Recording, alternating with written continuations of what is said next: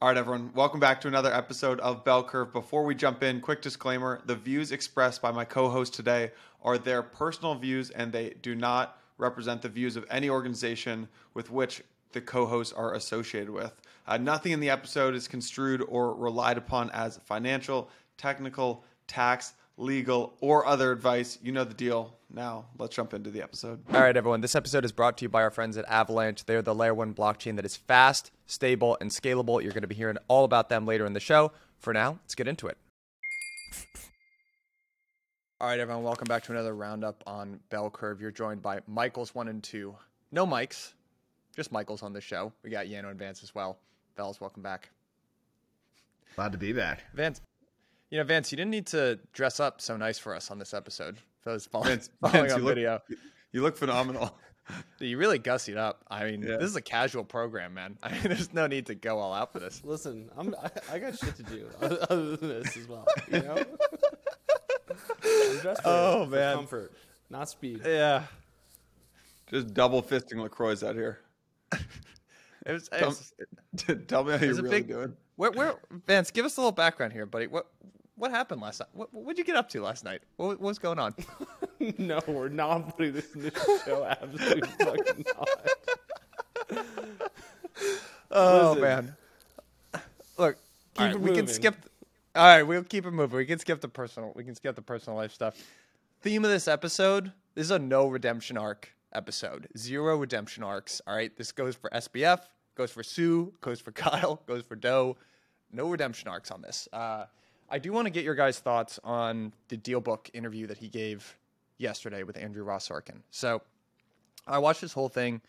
I thought, to his credit, I was a little bit worried about this. I thought Andrew Ross Sorkin actually did a very good job, or just about as good of a job as you can possibly do. He asked a lot of hard questions. He asked very specific questions that I think he got a lot of the nuance right. I think he got about 80% of the nuance right. There was one specific question that he talked about money laundering or washing between Alameda and FTX that I actually thought he got backwards, that we've talked about on this show, and I want to clear that up and get your guys' opinions on it. But, just in general, what did you guys think of SBF's decision to give this interview? Do you think he's, what's the word for getting himself in trouble from a legal liability standpoint? Do you think he's making strides in the court of public opinion? What are your high-level thoughts? And then we can dig into some of the specific. My initial read is that, number one, I don't know if you also saw the Good Morning America interview that he gave with George Stephanopoulos that aired this morning. My visceral read, and having gone through a little bit of this myself and ourselves, is he's been media trained for this exact situation.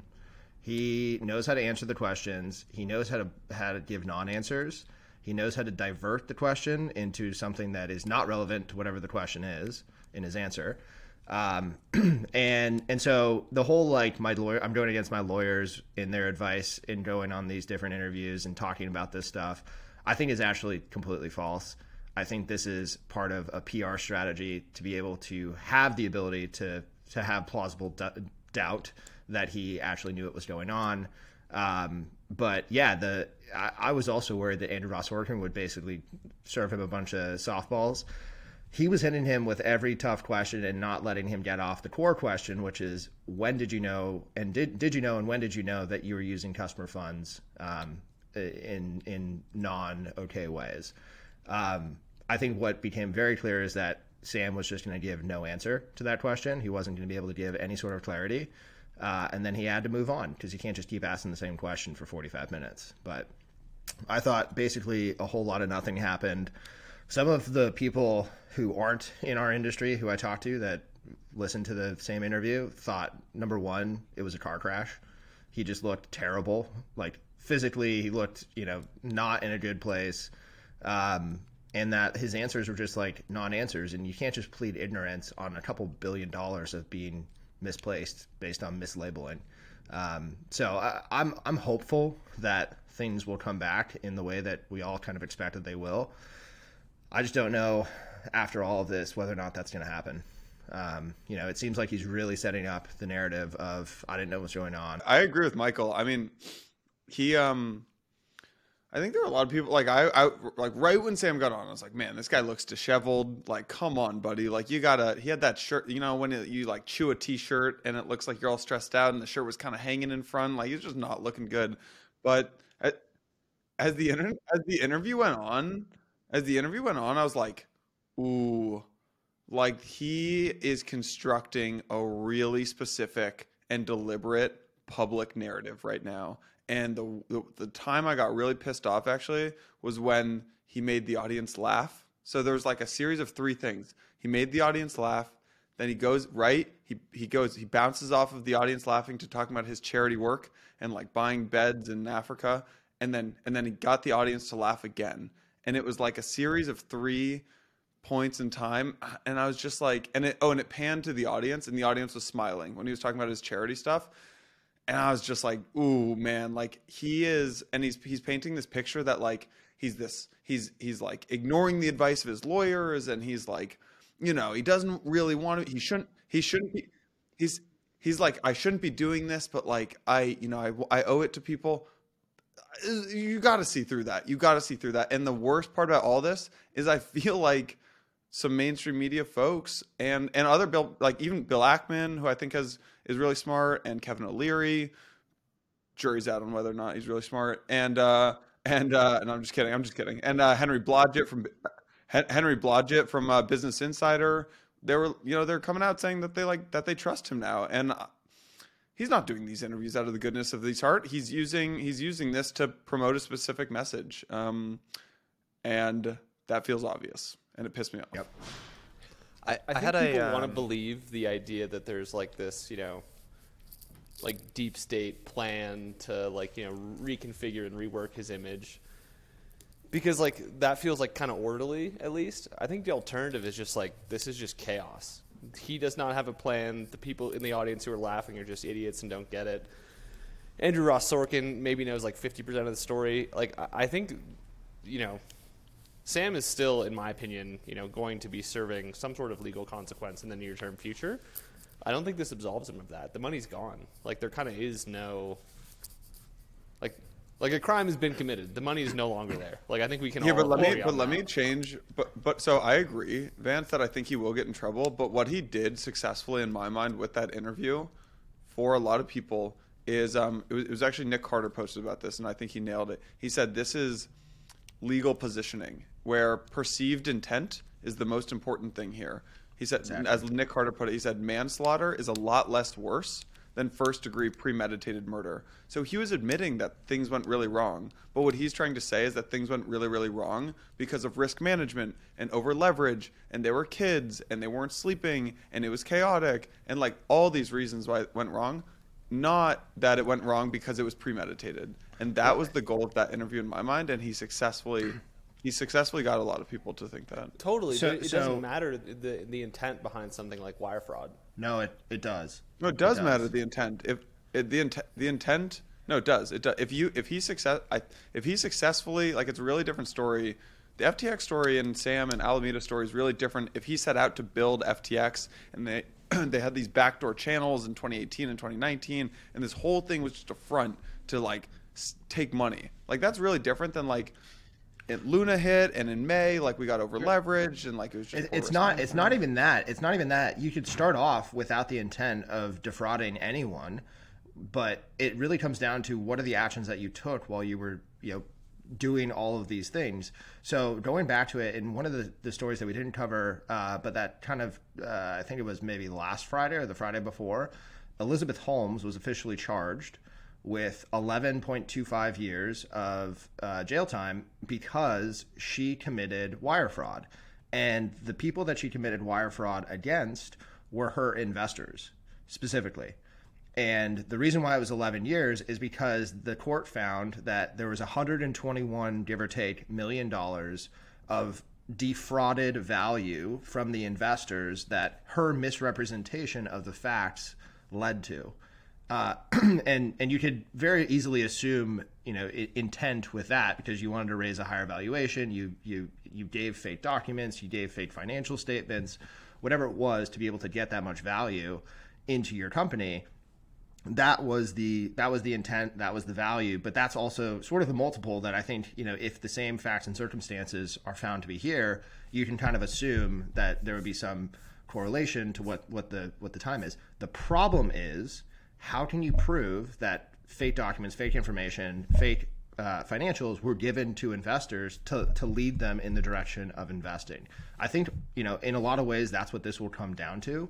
The customers, the people that Elizabeth Holmes allegedly told that her product allegedly told, were either sick or not sick. They didn't even choose to go after that, right? And I would actually argue, health is probably a bigger variable here than money. And so, having misinformation on a health factor wasn't even what the prosecution decided to go after. It was all going after the investors. And so I'm not a lawyer. We haven't even talked to anybody about what, the legal perspective is here. But I think if you're going to go after wire fraud, it's about proving what did the investors know and what were they, misled to believe. Here's the reason why I think public opinion is always going to be somewhat impactful, because in America, when a criminal proceeding is brought, you are tried by a jury of your peers. So when Sam made those people laugh in the interview, it took me back to, I don't know if you guys ever watched The Jinx, which is the story of Robert Durst. So there was a period of time where, I don't know if people are familiar with the story of Robert Durst. He's kind of the scion of one of this big real estate New York-based families, and he was accused of murdering his ex-wife, and he actually moved down to Galveston, Texas, and on the record, he murdered his neighbor down there, chopped up his body, put him in garbage bags, dumped him in the river. They found out about this, and he's getting tried. And he has this defense of self-defense, I think is what he ends up claiming. And he has these weird parallels to Sam, because you kind of know he's this monster and you watch him do these things, but you sort of end up kind of being like, he somehow finds a way to humanize himself. And during this documentary, The Jinx, they are interviewing the defendants, the lawyers who represented him during the trial. And they had this phrase that stuck out with me, which was, when Robert Durst took the stand and he was describing what happened, he had people in the courtroom laughing. And that, according to the lawyers, was when they knew that Robert Durst was going to get off. So I actually thought, I don't want to read too much into this, but I thought when I heard those people laugh, what it told me was, oh, these people are looking at him as some kid who messed up and not as this criminal mastermind. That was my interpretation listening to it. That's my worry. Which is exactly what Henry Blodgett, the guy who started Business Insider, tweeted. He's like, FTX's collapse doesn't mean that someone committed a crime. They were just a highly leveraged financial institution. Their assets plummeted in value while their liabilities stayed the same. Happens all the time. Incompetent, reckless, and stupid, yes, but not necessarily criminal, which is exactly what he wants you to think. And yeah. But there's a body here. Like, the customer deposits were used to trade. Fraud was committed. Wire fraud specifically as well. Like, I really don't see I agree with you, the Ben. case for how this I think it changes his legal trajectory. No, I agree with you. I mean, but I think he realizes that there's no way Sam can win in a legal process. They're like, no ifs, ands, or buts. Sam cannot win in a legal process. So now I think what he's doing is turning to the court of public and political opinion, which can turn. There's a lot of ways you can use that to your favor: pardons, sovereign immunity, jury nullification, all these different things. The one that comes to mind, other than SBF, is Michael Milken. Kind of like within the same vein of like large-scale financial crimes. He was charged, went to prison for 10 years. But now he's out. Kept most of the wealth that he garnered from that. I think he got pardoned by. And didn't he like his narrative, his redemption arc was finding religion. He's like, I found Jesus, all this stuff. So just like Sue found Allah, like he found Jesus, and he actually got pardoned by Bill Clinton. And so, think of, like let's just say that let's say that I'm right, and he gets charged, he goes away, there's all these bad things that happen to him, but he's in jail. 2024 comes around, Biden's doing presidential pardons towards the end of his term. What is to happen but SBF, garners one of them. That feels more likely in terms of like how he evades the long-term ramifications of what he did, then he gets off because he did a Good Morning America interview. But I think it's all part of the same thing. The public push for the recognition. That's not going to help him in a court of law. In fact, that only hurts him. But if you're in the court of one person's discretion to give you a pardon, maybe that public perception adds up.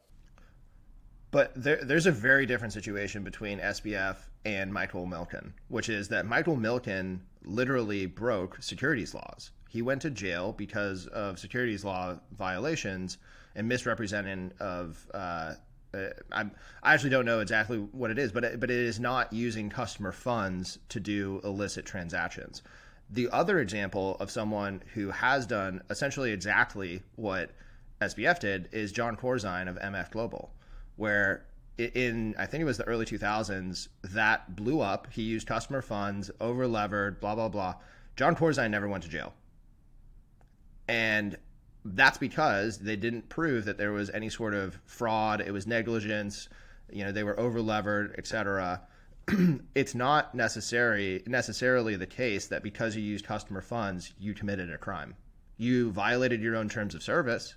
You could get sued maybe civilly, but it's not necessarily the case that you definitely committed fraud for doing that.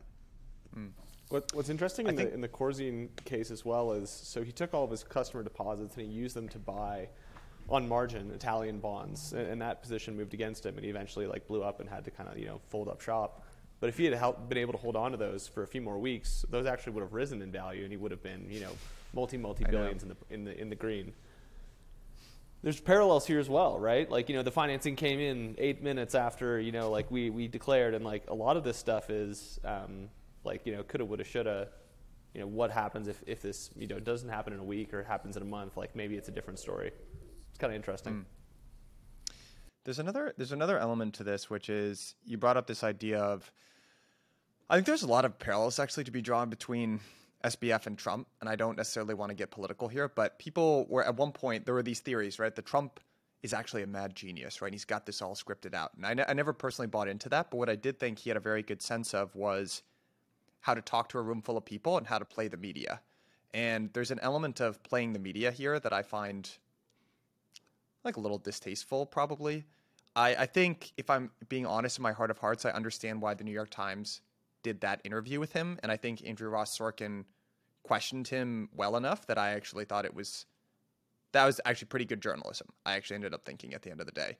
But now you've got whoever the guy is from Good Morning America, flying down to interview him in the Bahamas. Every journalism outlet and podcast wants to interview him, and to me that feels a little gross. I don't know. I think one of the things I think Trump did really well was, even though he was always at odds with the media and calling it fake news, he clearly found out what the algorithm was. You said these outrageous things, and every single news outlet in America covered you. You got probably tens of billions of dollars worth of coverage for free. And I think SBF, to his credit, one of the things that he does well, I'm not necessarily convinced anymore he's a master genius, but I do think he has a good sense of what to say to people to get him on his side. He kind of buries a grain of truth in with a bunch of lies, if that makes sense. He said something about ESG. They asked him about the texts, the Vox texts. And he was like, well, do you believe in ESG? He's like, not really. I think most people in this room also don't believe in it. And I think that was kind of a good strategic move in that a lot of people, while they might agree with the ideals of ESG in its current form, it's heavily flawed. So he kind of knows how to sprinkle in some truths with his falsehoods that I think a lot of people find convincing. But whatever it is, he's playing the media, in my opinion. I don't know what you guys think about all this coverage that he's getting. The best sociopaths are the best at doing exactly what you just described. He's going for a pardon. That's my thinking. That's really the only move that makes sense at this point. You're not going to beat the charges. There's just like Robert Durst cut up a body and then the body existed. There is physical evidence here. There's a negative account balance for most of their customers. There's just no way that you can massage that away, but you can get pardoned. I'm not convinced that a negative balance necessarily means that there's jail time that needs to be served. I think you could chalk that up to negligence. You could chalk it up to you violated your own terms of service, corporate misconduct, but those aren't things that necessarily require jail time. The thing Like that's borders, a civil type of suit. the thing that bridges into the criminal is, and I think this was another interesting part of it, where he was like, I didn't create the backdoor. I don't even know how to code. It couldn't have been me. But like at a certain point, mechanically, that money has to move. Or it started commingled. And you know, it was a fraud from the start. But like mechanically, there is a point in the value chain where the money moves and a fraud is committed. You cannot absolve yourself of that sin by going on Good Morning America. Although it is funny. Like, how is that the show that he chooses to go on? But that's neither here nor there. Okay, so on the money moving part, something interesting about MF Global, the way that it worked is there were more accounts in this, but there were basically two accounts. There were the customer accounts, and then there was the proprietary trading desk account.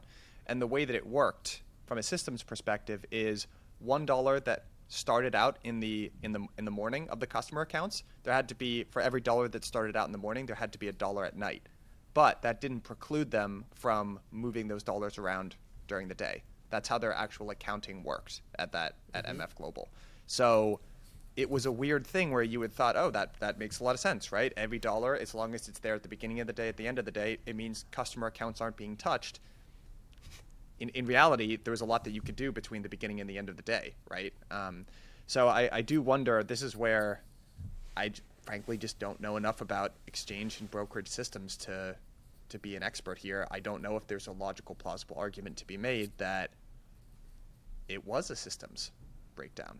I hope not. That's my sincere hope, but I have to be honest, I was feeling a little not great. There's only two paths.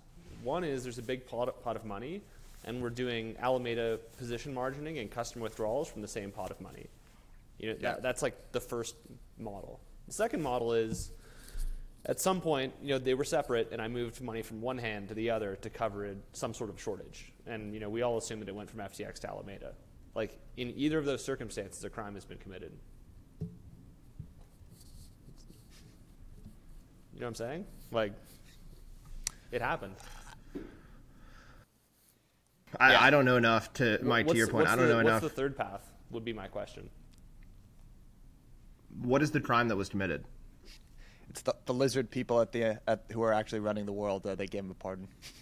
That's the third path.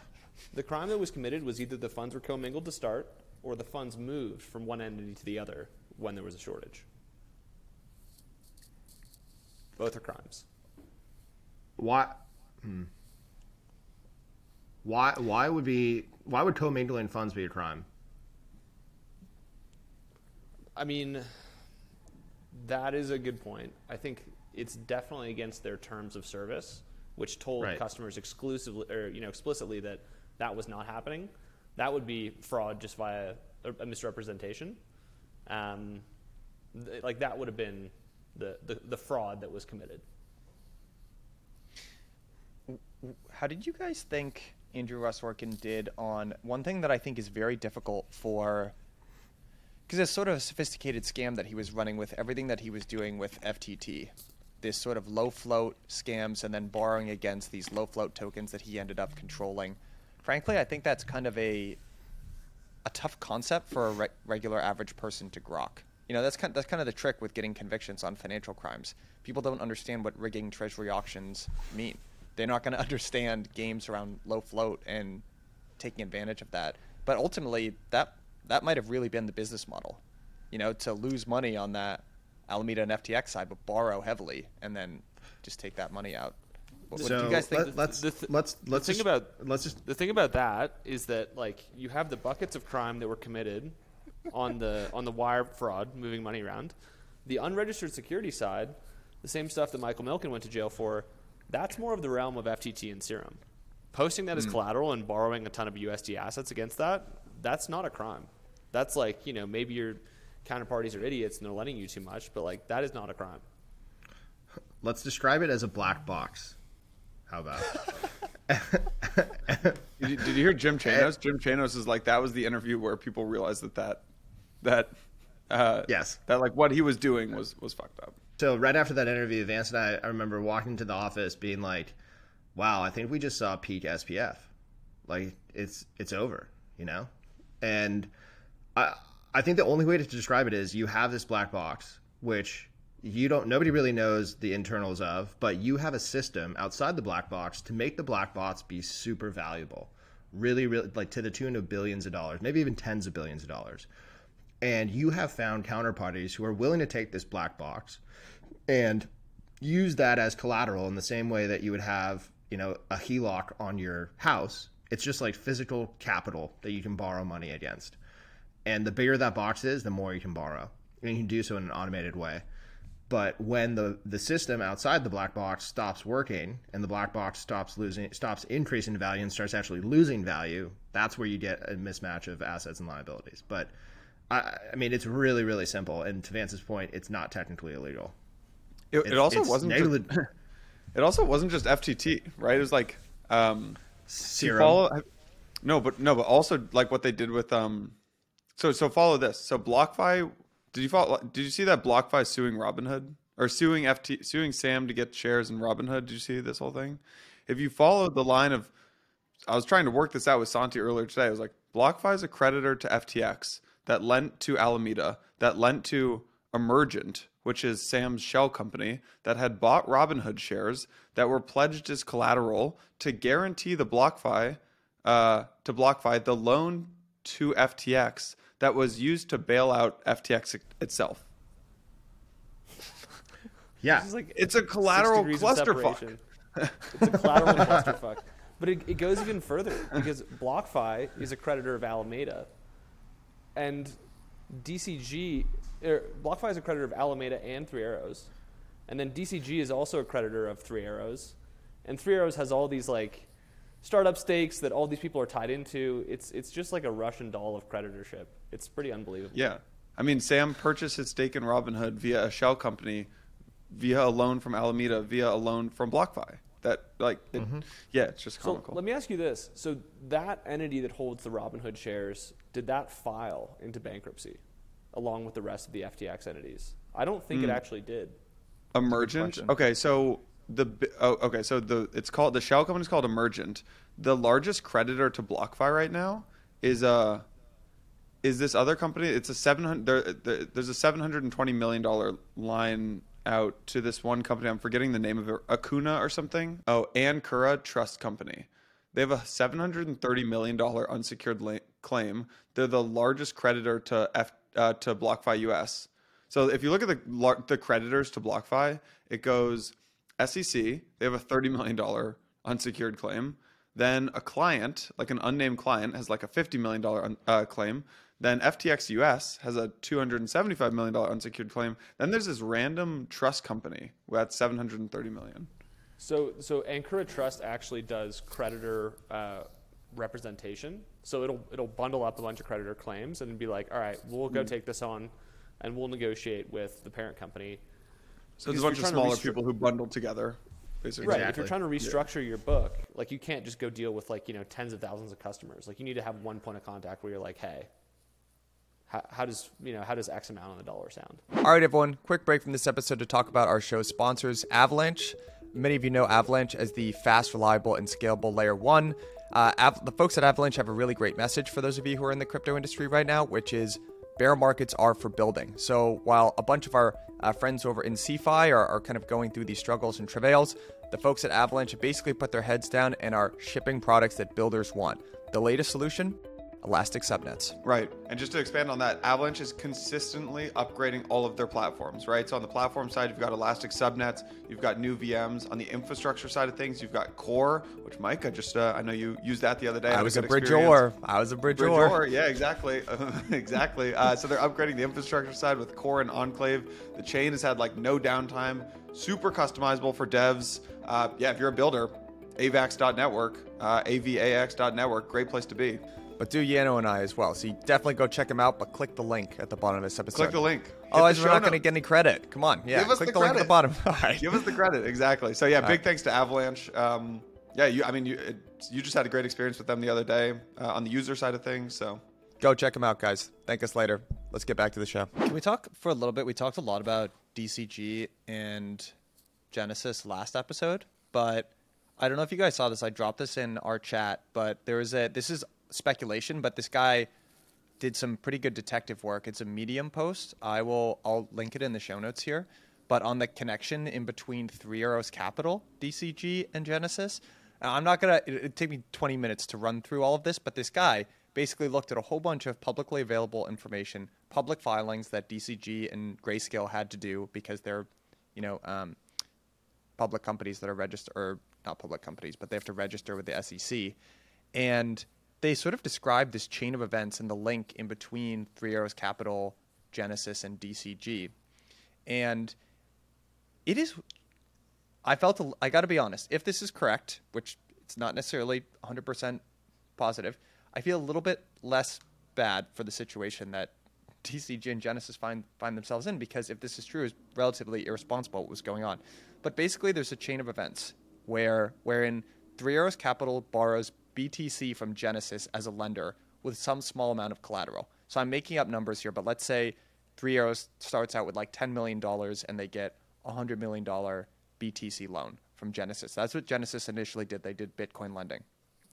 What Three Arrows Capital then did with that Bitcoin is they went to Genesis as an authorized participant for the Grayscale Bitcoin Trust, and they gave the Bitcoin and they minted shares of GBTC.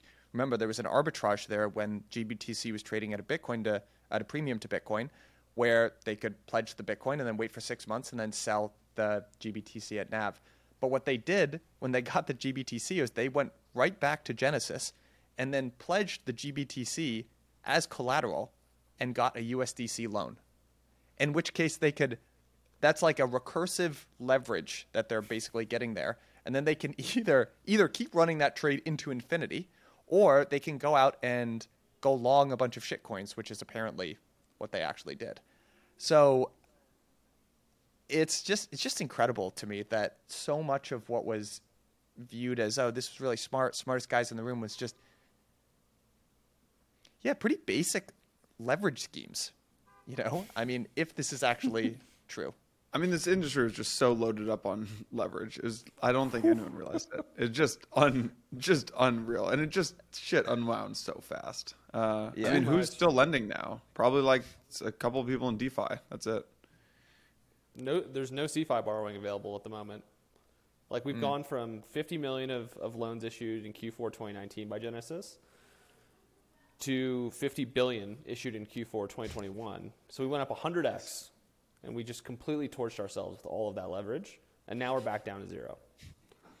It's remarkable that we've round-tripped this entire thing. And like, to your point, Michael, it doesn't look great. Like, I don't know if it's true. That's kind of what we've long suspected. But it does look like some sort of scheme to inflate the GBTC premium and generally just pump crypto assets that they hold. Not a great look. Yeah. As an orthogonal point to all of this, we have a number of banking relationships that expand past just like having a bank account and cash management. Anecdotally, talking with them over the last couple of weeks, even the banks, the publicly traded banks who are registered as banks in the United States, they're not even able to touch any new crypto projects right now. Like, they have literally like closed for business as well. At least back in 2018, 2019 again, when you couldn't get a bank account if you're a crypto company. Yep, it's crazy. Yeah. So their party line is like, we're waiting for all this stuff to settle out. Like the Silvergate stuff kind of gives us some heartburn right now, and we just want to wait for everything to cool down before we take on any new customers. It's like we've got portfolio companies that need bank accounts. Let me little prediction here. I would say that the obvious place this leverage ends up in the next cycle is where like the big carry trades present themselves, and like staked ETH in the next cycle is going to blow some people up. That's my prediction. People are going to do this recursive leverage thing where they borrow against ETH and they assume it's all good unless the position moves against them, and then either withdrawals are going to get stuck or an ETH drawdown happens, and that USD collateral is going to get blown out. And I think that is kind of like the next obvious place that I think this leverage accrues, especially because a lot of the leverage will be DeFi native. So it'll be very interesting to see that trade over the next couple of years play out. I think that's a good prediction. I think one of the big takeaways from this whole cycle was, just because I've kind of broken record saying this, just because something can be used as collateral doesn't mean it should be used as collateral. And Jason and I had this little pet theory where you remember there was a period of time, and it almost sort of happened a little bit with BenDAO, but where people were everyone was trying to take out leverage, use their NFTs as collateral, and that just has disaster written all over it. I'm sorry, that is just not a good idea. That is always going to end in tears. So I agree with you. I think what I hope we take away from this is not just that C5 failed us, which I think it did, but also that we should be a little bit more judicious in terms of what we use as collateral, because that's how you blow financial systems up. I don't know. All right, let's move on a little bit from our doom and gloom here. I want to talk about, because there have been actually good things, cool things happening.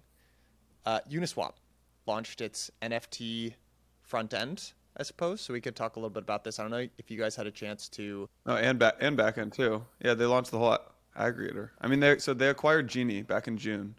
So there are two NFT aggregators, Gem and Genie. OpenSea acquired Gem. Uniswap acquired Genie.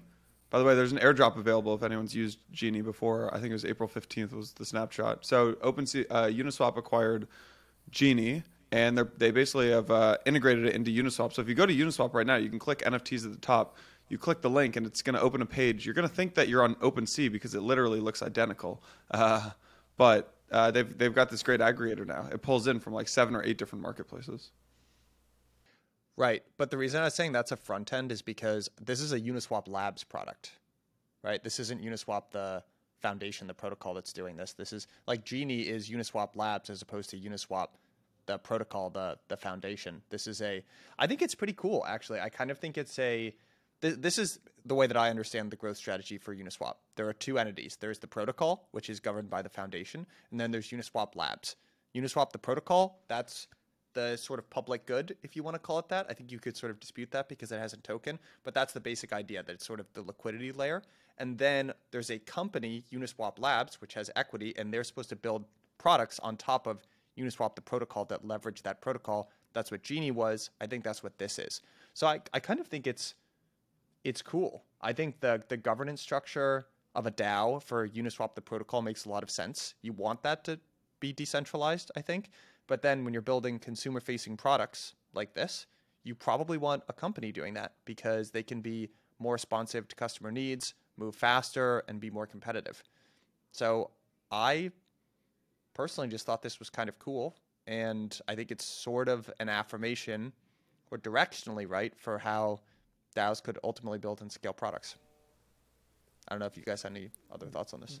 The interesting stuff that's happening to the NFT market right now are you have NFT dexes like X2Y2, Blur, other ones that are basically building their own captive order books, and they're doing it through things like no fee trading, and that attracts like a different cross section of customers, and like they're starting to chip away at the OpenSea order book, which has canonically been like their really big moat. And that's kind of like one thing that's happening. The other thing that's happening is things like Reservoir are launching, which is kind of just like aggregated liquidity for all NFT order books. So like you can just build a front end and plug into this like open source liquidity.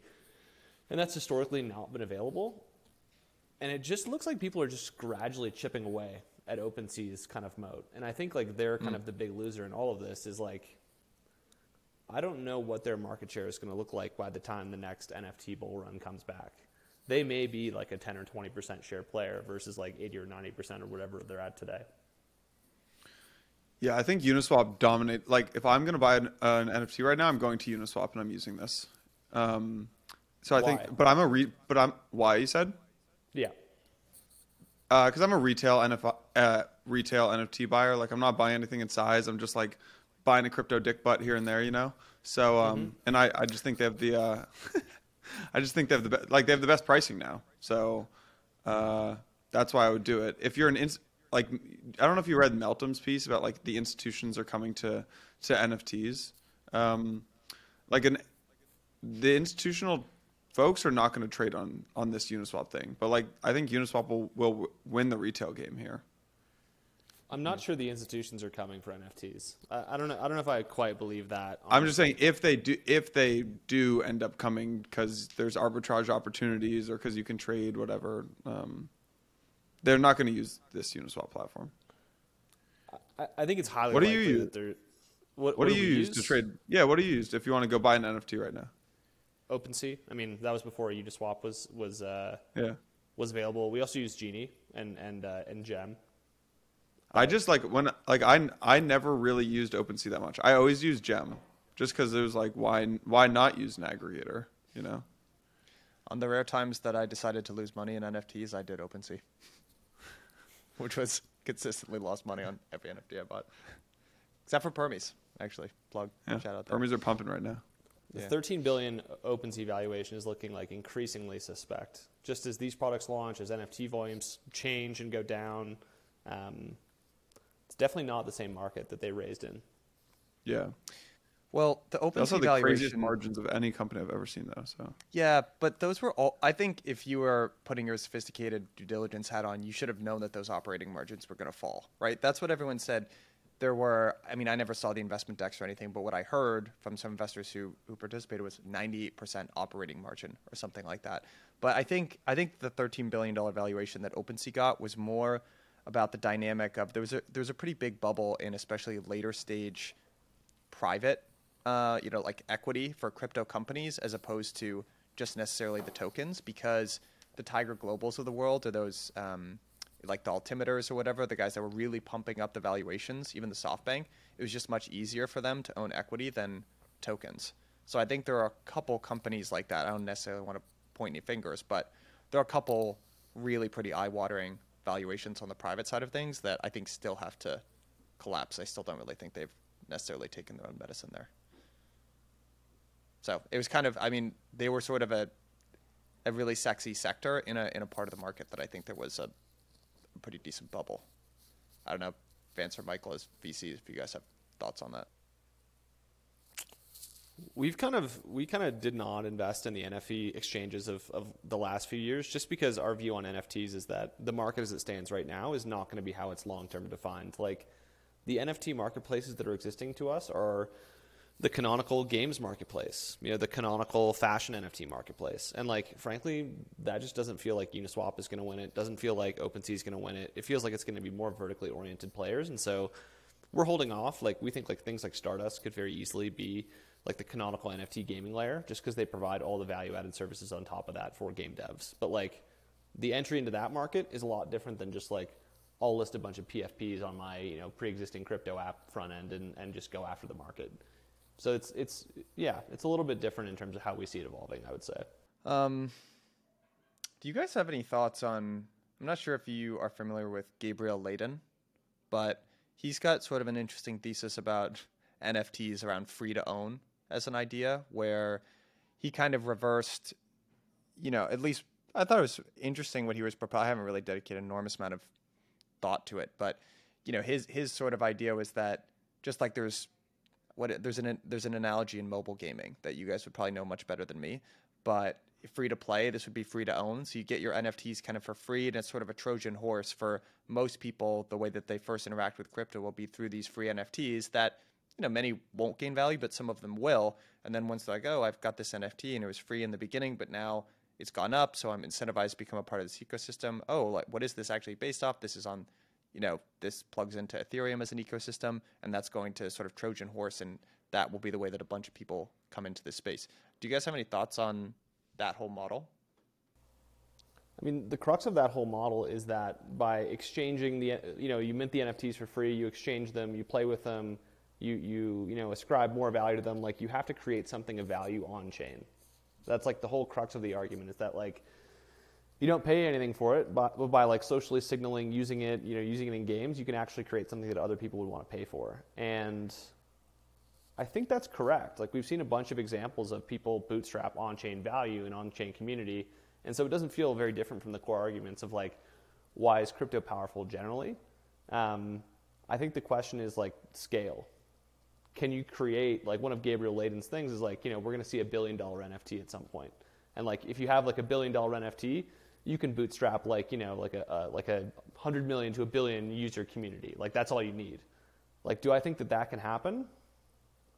I would say that's actually probable, in the near future. We've seen billions of dollars of TVL flow into these DeFi protocols like, why wouldn't we be able to create something that's worth, $1 billion that's just non-fungible? Like, that feels like a pretty attainable goal. And so I don't disagree with any of like his core tenets.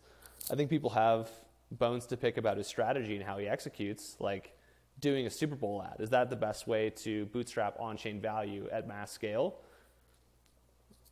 I would say, maybe. I don't know. Like, he's done this before. He kind of failed, in whatever the Machine Zone company was. He sold it for, parts. But, like, I do think the core thesis is very much intact, and it's at least logical. I mean, I completely agree. I think the place where Gabe is probably most correct, and this is stuff that we've talked about before on the pod, is his positivity towards the Apple regulations, the change in the terms where you can use IAP to purchase, you have to use IAP to purchase in-app NFTs.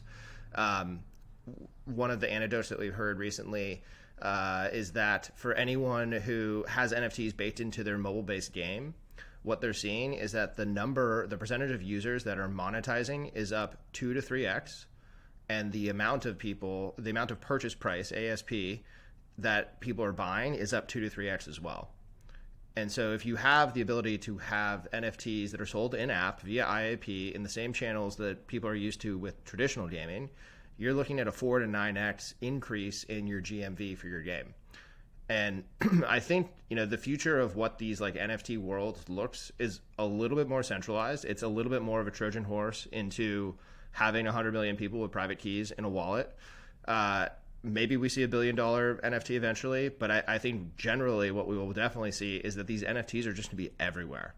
You're going to have NFTs for games that you don't play anymore. You're going to have NFTs for like programs that you join. You get like marketing NFTs. You can start to think about like user attribution NFTs. I think the future of what social on blockchain looks like is dominant with NFTs as the core technology and innovation. And we're also not like guessing anymore. Like, we're starting to see this play out at a very small scale with like specific games that are either in our portfolio or are building on top of Stardust. Like, we're seeing like the 2 million monthly active user game in Europe that has the back end of Solana NFTs, but the people don't know that they're using them, start to happen. Like, there's like a few success cases like that. And so I would say we've kind of moved from like the thesis to like, the testing it out to like it being real spectrum of like, okay, the thesis is real, it's playing out at a small scale. Now it's like, how do these small games break out into being these mass scale successes? But like, we're starting to prove that out, which is, I think, the most positive thing. I was going to pivot a little to a related topic, but one of the most interesting things this week actually was what Coinbase tweeted out earlier today about the App Store. So I want to go there. I want to get Michael and Vance's take on that. So Coinbase Wallet tweeted out, they said, you might have noticed you can't send NFTs on Coinbase Wallet iOS anymore. This is because Apple blocked our last app release until we disabled the feature. And what Apple's claiming is that the gas fees, I'll just actually keep reading what they said. They said Apple's claim is that the gas fees required to send NFTs need to be paid through their in-app purchase system so they can collect 30% of the gas fee.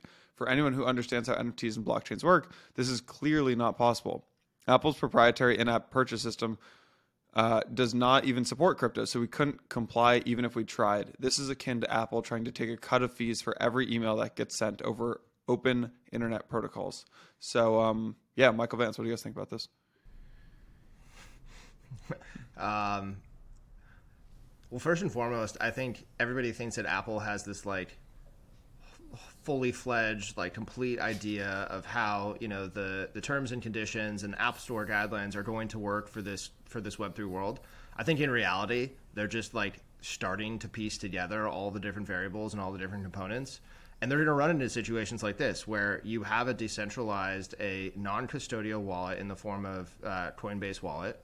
And because of that, you have to use crypto to facilitate transactions. Where if it was a custodial experience and you were sending assets from one custodial experience to another address, you would assume that the custodial wallet would be paying the gas fees for making that transaction. So, that's a major flip in terms of how these systems would work and how you'd be interacting with them in an iOS ecosystem.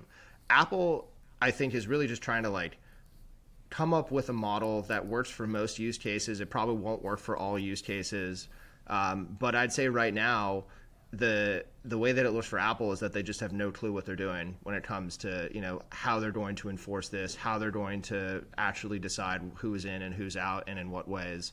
And I would also say that the IAP system itself has no possible way of making this work for the way that Apple is requiring it to work. There's no possible way that you can have a user pay money to facilitate a blockchain transaction to then be able to transfer a blockchain asset. It's just impossible, because not only is there a cash settlement that happens in a delayed fashion, but there's no recognition of when that actually happened. There's no API hooks back to say this thing actually settled. You basically get a report as the developer at the end of a period of time on everybody who made purchases. And then you credit those purchases in the app itself. But if somebody refunds, you have to refund that asset back, that value back. And there's no way to convert from, like, let's say US dollars into ETH to facilitate an NFT transaction. So the system itself, they have no incentive to increase the flexibility or the capabilities of the IAP system itself. They just say, here's our system, comply with it or choose not to. It's up to you. Unfortunately, I don't think that this is going to be the hill that people need to die on for Apple to make their changes to the system. But this will be a good conversation point to have with the Apple team on if they are serious about integrating, you know, ETH transactions or blockchain transactions into apps. This will be at least an initial conversation point. There's going to be some sort of window for custodial wallets to build out workarounds that can somewhat satisfy this criteria. And I think that's kind of where Apple naturally pushes. Well, they're like, you know, we'll comply. Like, we're not changing our rules. You guys just have to comply. It's like, well, you know, the only way that we can do that is if we have this custodial wallet where we can mark to market the transaction, add another 30%, give you your 30%, and then somehow process the blockchain transaction, you know, while that's all going on. Like, that's kind of the only way that you know, like, if you take this a step further, really comply with this. If it's non-custodial, I really don't see how you can, like, mechanically work with the App Store. And I think that's kind of the big thing here, is that custodial architecture in some forms, especially when interfacing with the App Store, is going to be super important when you're thinking about how NFTs move and are bought and are minted and things like that.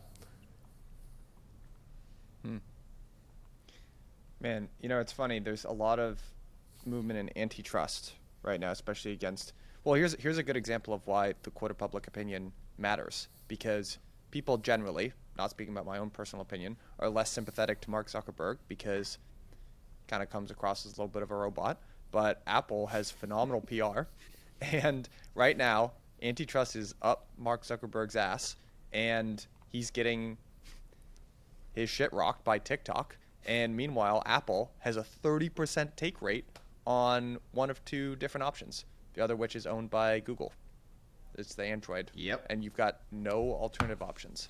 So I think they have the clearest definition of a monopoly when it comes to the App Store. But public opinion got Tim Cook looking like a unfortunately not. Yeah, unfortunately not in the eyes of the Supreme Court, though. Like, Apple is like a national security apparatus at this point. Like, their monopoly is in place for a reason that is not just like it's the best product. It's like the U.S. phone and chip manufacturer that controls all basically the points of exit and entry into the mobile and you know, iOS app stores. Like, that's a choke point that the government has a very vested interest in controlling. I think 30% is their way of just rationalizing that. I wonder who's next after Tim Cook. It's going to be really interesting to see who the next generation of Apple is. Do you know enough? I don't know enough about who the potential successors are. Could be. Probably would have been Jimmy Ive, but he's gone. No chance. He's I wish it would have been, so then they could have gotten back to building good stuff. Well, they would have built pretty stuff. So here's what I will say. Here's what I will say. It's going to be someone internal, I would assume.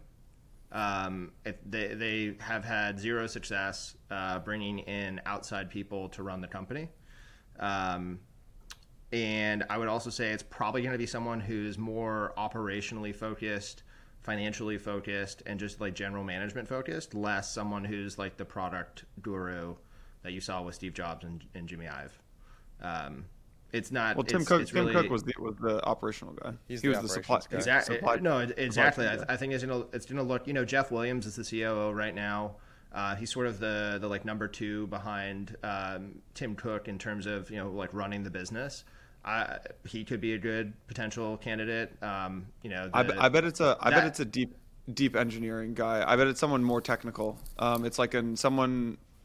I bet it's someone who's like deep AI person or deep engineering person. That's what my bet would be. I have no idea, no clue. But. Did you see the Apple's little PR snafu that they got into this week with limiting airdrops for Chinese protesters? Wait, what did they that could be a total nothing burger, or it could actually be a slightly bigger deal that is being covered. So the gist is that there was an update, like a software update that got patched by Apple, which limited the ability to do airdrops that applied only to iPhones that were sold within mainland China. So this was China has their firewall that allows information to not get in necessarily to China, but they also limit how people communicate within their borders. And airdrop was something that protesters were using to circumvent some of the censorship messages, things that China had in place or the CCP had in place. And what it looks like is that the CCP called up Tim Cook and said, "We don't like these people that are protesting. Can you do us a solid?" And Tim Cook said, "Sure thing." So it's not an excellent PR look, but I mean, at a certain point, all the iPhones are made in China. So I don't know. I guess he's kind of got to do what he's got to do. You got to wonder, like, what went down? Because there was a time where you couldn't get iPhones in China. They were made there, but you couldn't get them. And it's sort of like what went down, what backdoors were facilitated to make that possible to start selling those devices in country. And it's kind of like that, negotiation from the movies in every sort of movie where it's like, listen, you owe me a favor, and I'm going to call on it one day. Literally, this is that day. No, you don't think it's... No, I mean, it's probably because they were allowed to start selling because they moved all their manufacturing to China. I'm sure there was... No, they were manufacturing there and still not able to sell. Haven't they one by one? Oh, interesting. They capitulated sort of one by... Didn't Google do this as well? Google said, we'll never censor our algorithm or whatever, and then they kind of did. I think China's just too large of a market to ignore. They've got 1.5 billion people or whatever they have over there. So someone did a good chart actually showing where China sells its products into and where all the growth is coming from. And I'll see if I can find it on Twitter, but I was looking at it. You can basically tell all of the growth is coming from the Chinese market for Apple. So they kind of got to do what they're going to do. Yeah. I mean, I think near term, more of the growth is actually coming from India. And like one of the big things when people look at Apple and analyze it is, when is India going to be a larger market than China? And I think they have that pegged for the next 5 years. So it's kind of interesting. Like, it's like a more of a U.S. friendly country. It's like a place where you can domicile your manufacturing if you're Apple. It's a place like where you can sell a ton of iPhones as it gets more digital and more, mobile aligned. Like, it'll be interesting to see if Apple rotates. And I think they're in the very early innings of doing that with just moving things like Vietnam and other places in Southeast Asia. But it'll be interesting to see. The last story to touch on here was there are more layoffs in crypto land, at least. Kraken laid off about a third, roughly, of its workforce. So that was about 1,100 or so full-time employees that Kraken laid off. Do you see any more layoffs coming? I mean, we had kind of this round that I think Jason and I talked about this a lot that felt relatively light. That people were announcing riffs of about 10%. There were funny numbers like 10%, 13%, 14%, and it just felt a little bit light. So seeing 30% from Kraken, actually, to me, Jesse's he's an OG. He's seen multiple cycles. He's been around for a long time. I don't know. Do you guys think that there are more layoffs that have yet to come? Have some not been announced in crypto? I mean, either feel free to comment on crypto or like Web 2 more broadly as well. I think there's a lot that haven't been announced in crypto, just like startups that have kind of shut down. And like how we can tell this is that the talent market is, there's just a ton of people on the market, more than have been announced in these layoffs. And I think that's really positive if you're hiring. I don't know. It depends on how long the bear market lasts for, but I see things turning pretty soon, and I don't think we're going to see like another 50% cuts. Like I do think this is kind of as low as we get for the big companies, but the startups, you're going to see more rolling shutdowns generally. I agree with Vance. I think that's a good take. I think that some of the big companies have like done a lot of their cuts. You just probably don't hear about them. But like I was on the phone with the founder earlier today, and they were a crypto company for all I knew. And then they were like, "Oh yeah, we don't do crypto anymore. Like we laid off the whole crypto team." I was like, "But you raised money as a crypto company. What do you mean you're not a crypto team? What do you mean? What do you mean? That was your whole thing. You were a What crypto did they pivot towards? What did they pivot towards? Fintech. AI. Fintech. Oh, of course. Yeah, we're just fintech now. Yeah. So there's going to be a lot more of those, and there's going to be a lot of companies that can't rate. Like I think a lot of startups that just they're like so far from profitability. It's like easier just to shut down and either start over or go join a company. If you raised at the end of 2021 and you had 2 years of runway, now you have a year of runway, maybe less, and you're really kind of deciding like how do I make this work? Like this is when you're making the big cuts. This feels like kind of the time period where, at least for the startups, you're going to see a few more people at least hitting the market. It's okay though. I agree with that take as well. I think there was a period of time where people were saying back, during the first big sell-off around Terra Luna, where people were saying, "Oh, there's great talent on the market," and I don't think we really necessarily saw that. But I think even in the last month, it's been a completely different market for talent. And good peeps. Yeah, good peeps. Good peeps around. That's how it is though. You got to cut to survive sometimes. Like you got to, take terms that you might not otherwise entertain. I really don't see layoffs as like, oh my God, they're laying people off. It's like, this is just how it works. Like you got to contract, you got to expand with the market, and sometimes you kind of get caught in the wrong position. But the people who are not cutting are just not going to make it. It's kind of that simple. I think that's actually something that, Jason and I have found that before, but there's a misunderstanding sometimes, which is when you announce a cut.